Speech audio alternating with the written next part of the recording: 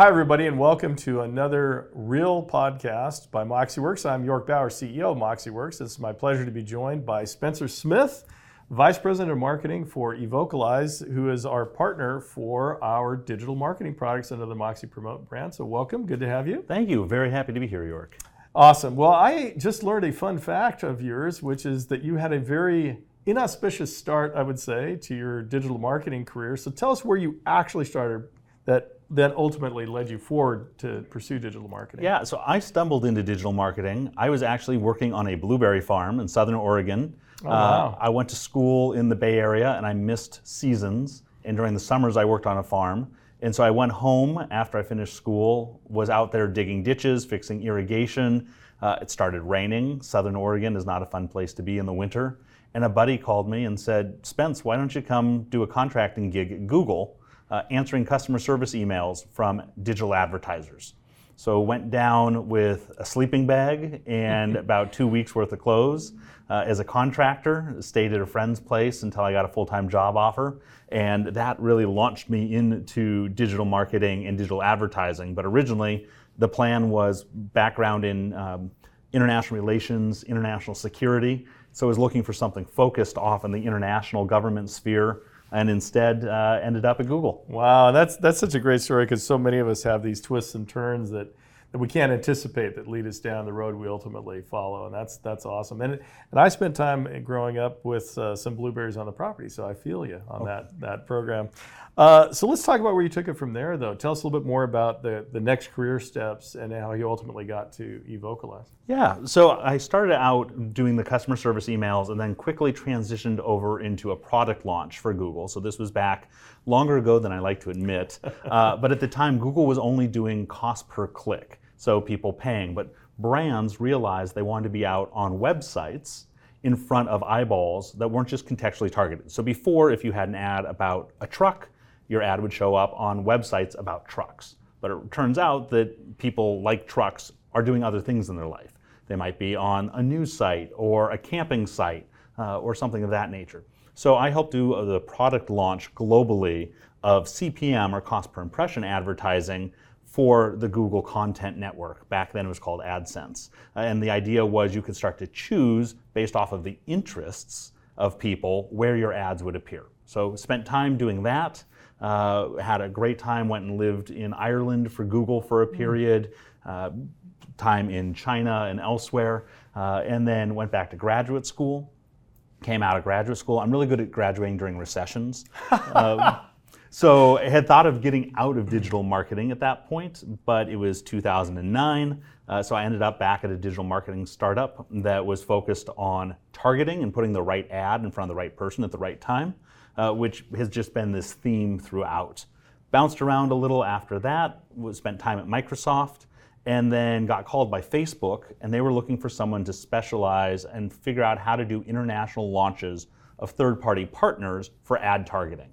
So the idea of how do you find that right ad and put it in front of someone based off of the right data, they would partner externally at that point. And so I spent 18 months leading global launches, spent a lot of time in Australia, got to brief the Australian government on privacy concerns, got to brief the Japanese government on privacy implications through an interpreter, which was a really exciting and unique experience. Switched to the sales team to get back up here to the Pacific Northwest, which is home. I wasn't able to wear all of my fleece vests back down in the Bay. And so moved back up here on sales. It was time to make a little bit of a change. Did another startup really focused on B2B ad targeting, because the B2B world, when it came to putting the right ad in front of someone and thinking about how do we put it in front of a buying committee, because a B2B decision is being made not just by an individual, but a group. So focused on B2B advertising at a local startup. We were acquired by LiveRamp. Spent 3 years there. Then took a little break, did a sabbatical and a road trip to national parks, and then got introduced to Evocalize. And what really brought me and I thought was interesting about Evocalize is they're taking the power of digital marketing and making it easy and accessible for local businesses, those individuals or local teams, or the national to local, when I was at Facebook, one of our clients said, your ad interface is like sitting down in the cockpit of a Boeing 747. It bells, whistles, gauges, levers, I don't know what to do, and I'm worried I'm going to go off the runway and crash. What I love about Evocalize is they simplify that. I think of it as being more like the Tesla that can be self-driving. There's all the technology under the hood. A Tesla is super complicated, but you get in it and it gets you from point A to point B in luxury and gets you to your desired destination. So when I saw Evocalize, I thought, I really want to be a part of that. Wonderful. And that's the perfect tee up, I think, for our discussion today, because what you just described, particularly there at the end, I would say is true for frankly, all people, but certainly our audience of brokers and their agents, because everyone needs to advertise, needs to promote themselves and their brokerage, but doing so in a less complex way is certainly a challenge, I think, for most. Because I think this is a problem, by the way, in software generally, is we build stuff by engineers for engineers, pretty much. And I'd like to think Moxie is certainly cut above on that, but we all have, I think, we can all do a better job in any step of the way of making it simple. So let's talk about that. So you and I had a conversation in the past about lead generation versus sphere marketing. Mm-hmm. And so let's dive into that just a bit, and maybe you can give your thoughts on how a brokerage audience, let's start there, might think about the ad dollars, not only that they spend, and how to think about digital marketing and digital advertising specifically in that through that lens, but also what they should be encouraging their agents to do and think about how they should do it.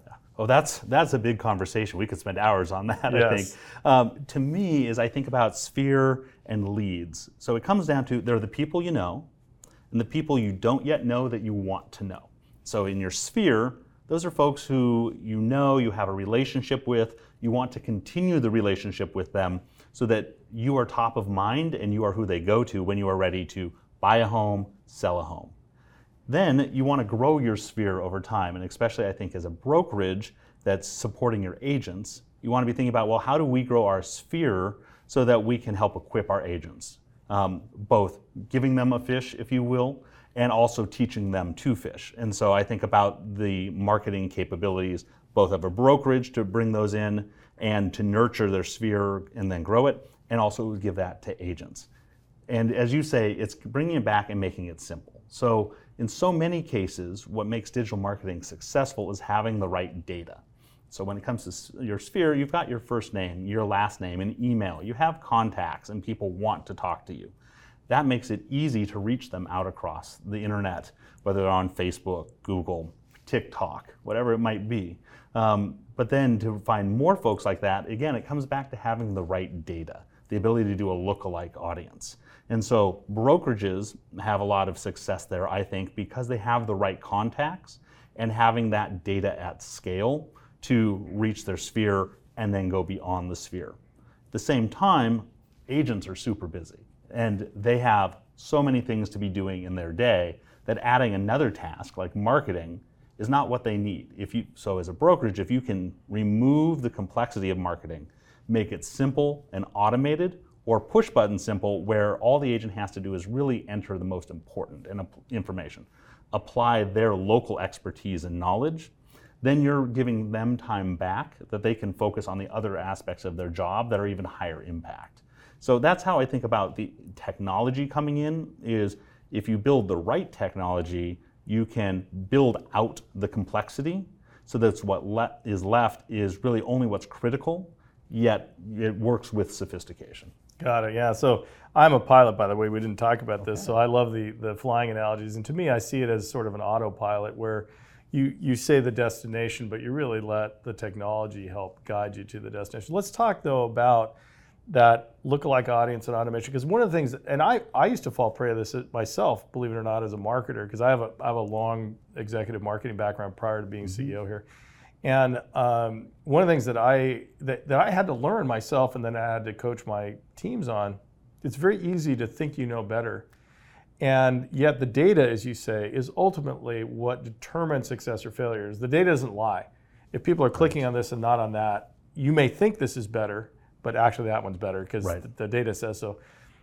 Just do a quick thing on how you believe the technology you guys have built in combination with your integration with us accomplish is not only simplicity, but optimization of the spend. Yeah. So what I love is you gave that example of the data doesn't lie. And the more data you have, if you don't have a good lens to look at the data, it's actually dangerous because too much data, you drown in it. But a good system takes that data and then optimizes it and uses it to the best of the ability. And so if you have a system that has the right machine learning, the right AI, artificial intelligence, to take in that data, if you think about what you're trying to achieve, and that could be finding a buyer, could be finding a seller, it could be doing agent branding, brokerage branding, it could be doing recruitment. All those are different outcomes you want, and those are really needles in haystacks. So what you want is the computer is good at figuring out what's a needle and what's hay. So then the more haystacks with needles in them you can get, the better off because you've got more needles at the end of the day to sort through.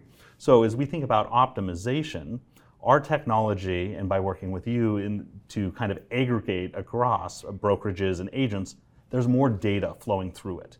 That creates a better outcome for the brokerage and for the agents than if they did it on their own because they have less data. And so by bringing that together, our technology is able to say, we're seeing more shots on goal, so we're seeing which ones are landing. We're seeing more homes in this area, or we're seeing more recruitment in this market. We can help figure out when to show an ad, what is the right ad, who is the right audience, and all that happens underneath the hood.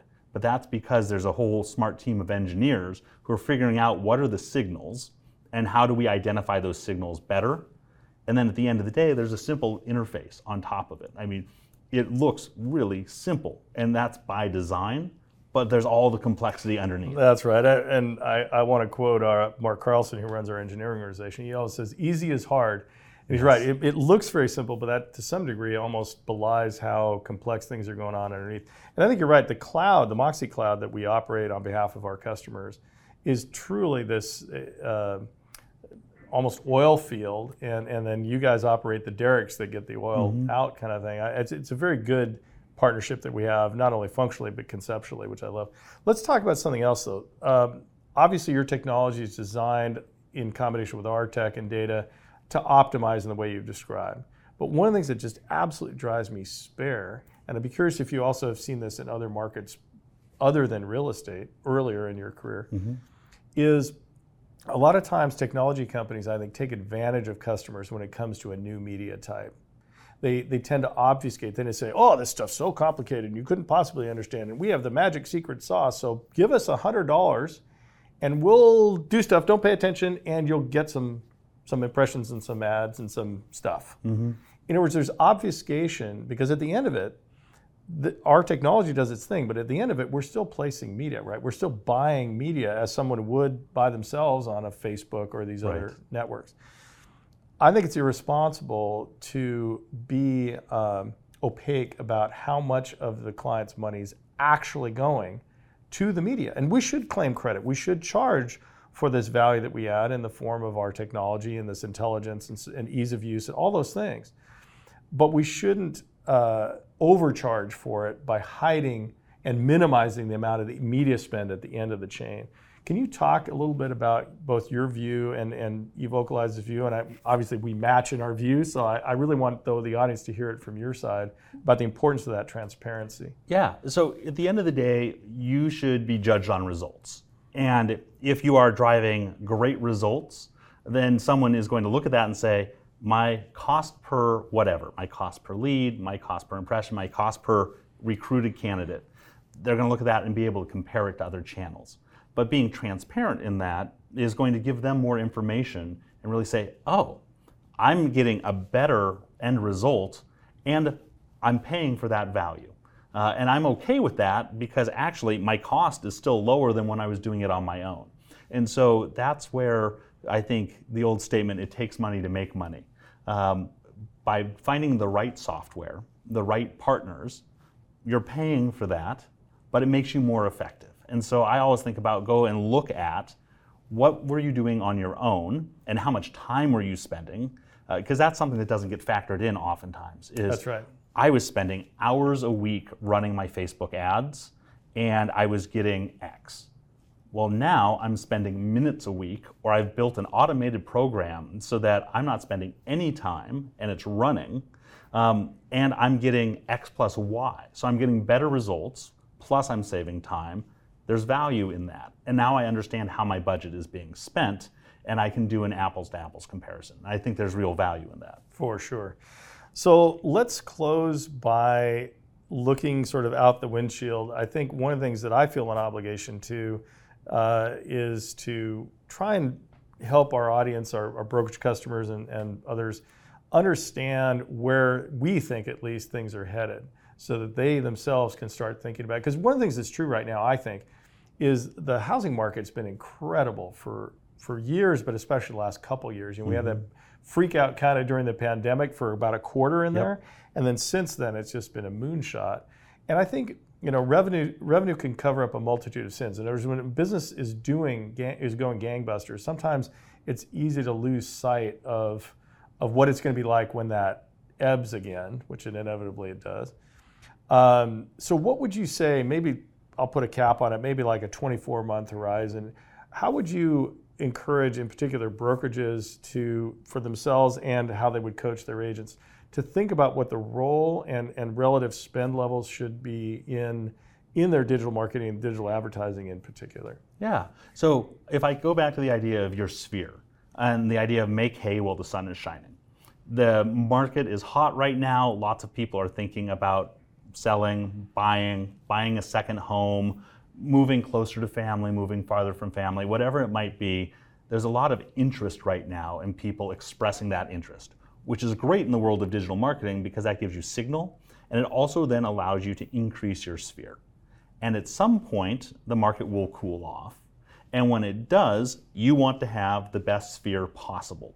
And so the people that you can get in today, hopefully they buy from you today, but then they're going to buy from you again as their family grows. I was looking earlier, the number of millennials who are turning 30, I think last year, was a large number, and that's typically the age at which they start to buy their first home. And so if you can get your sphere now, then you're going to have them for those ongoing transactions. So as I think about digital marketing, there's spending now to take advantage of the hot market and to prepare yourself for the future. And so as I come back to it, figuring out the right amount of spend really comes back to looking at what are the results.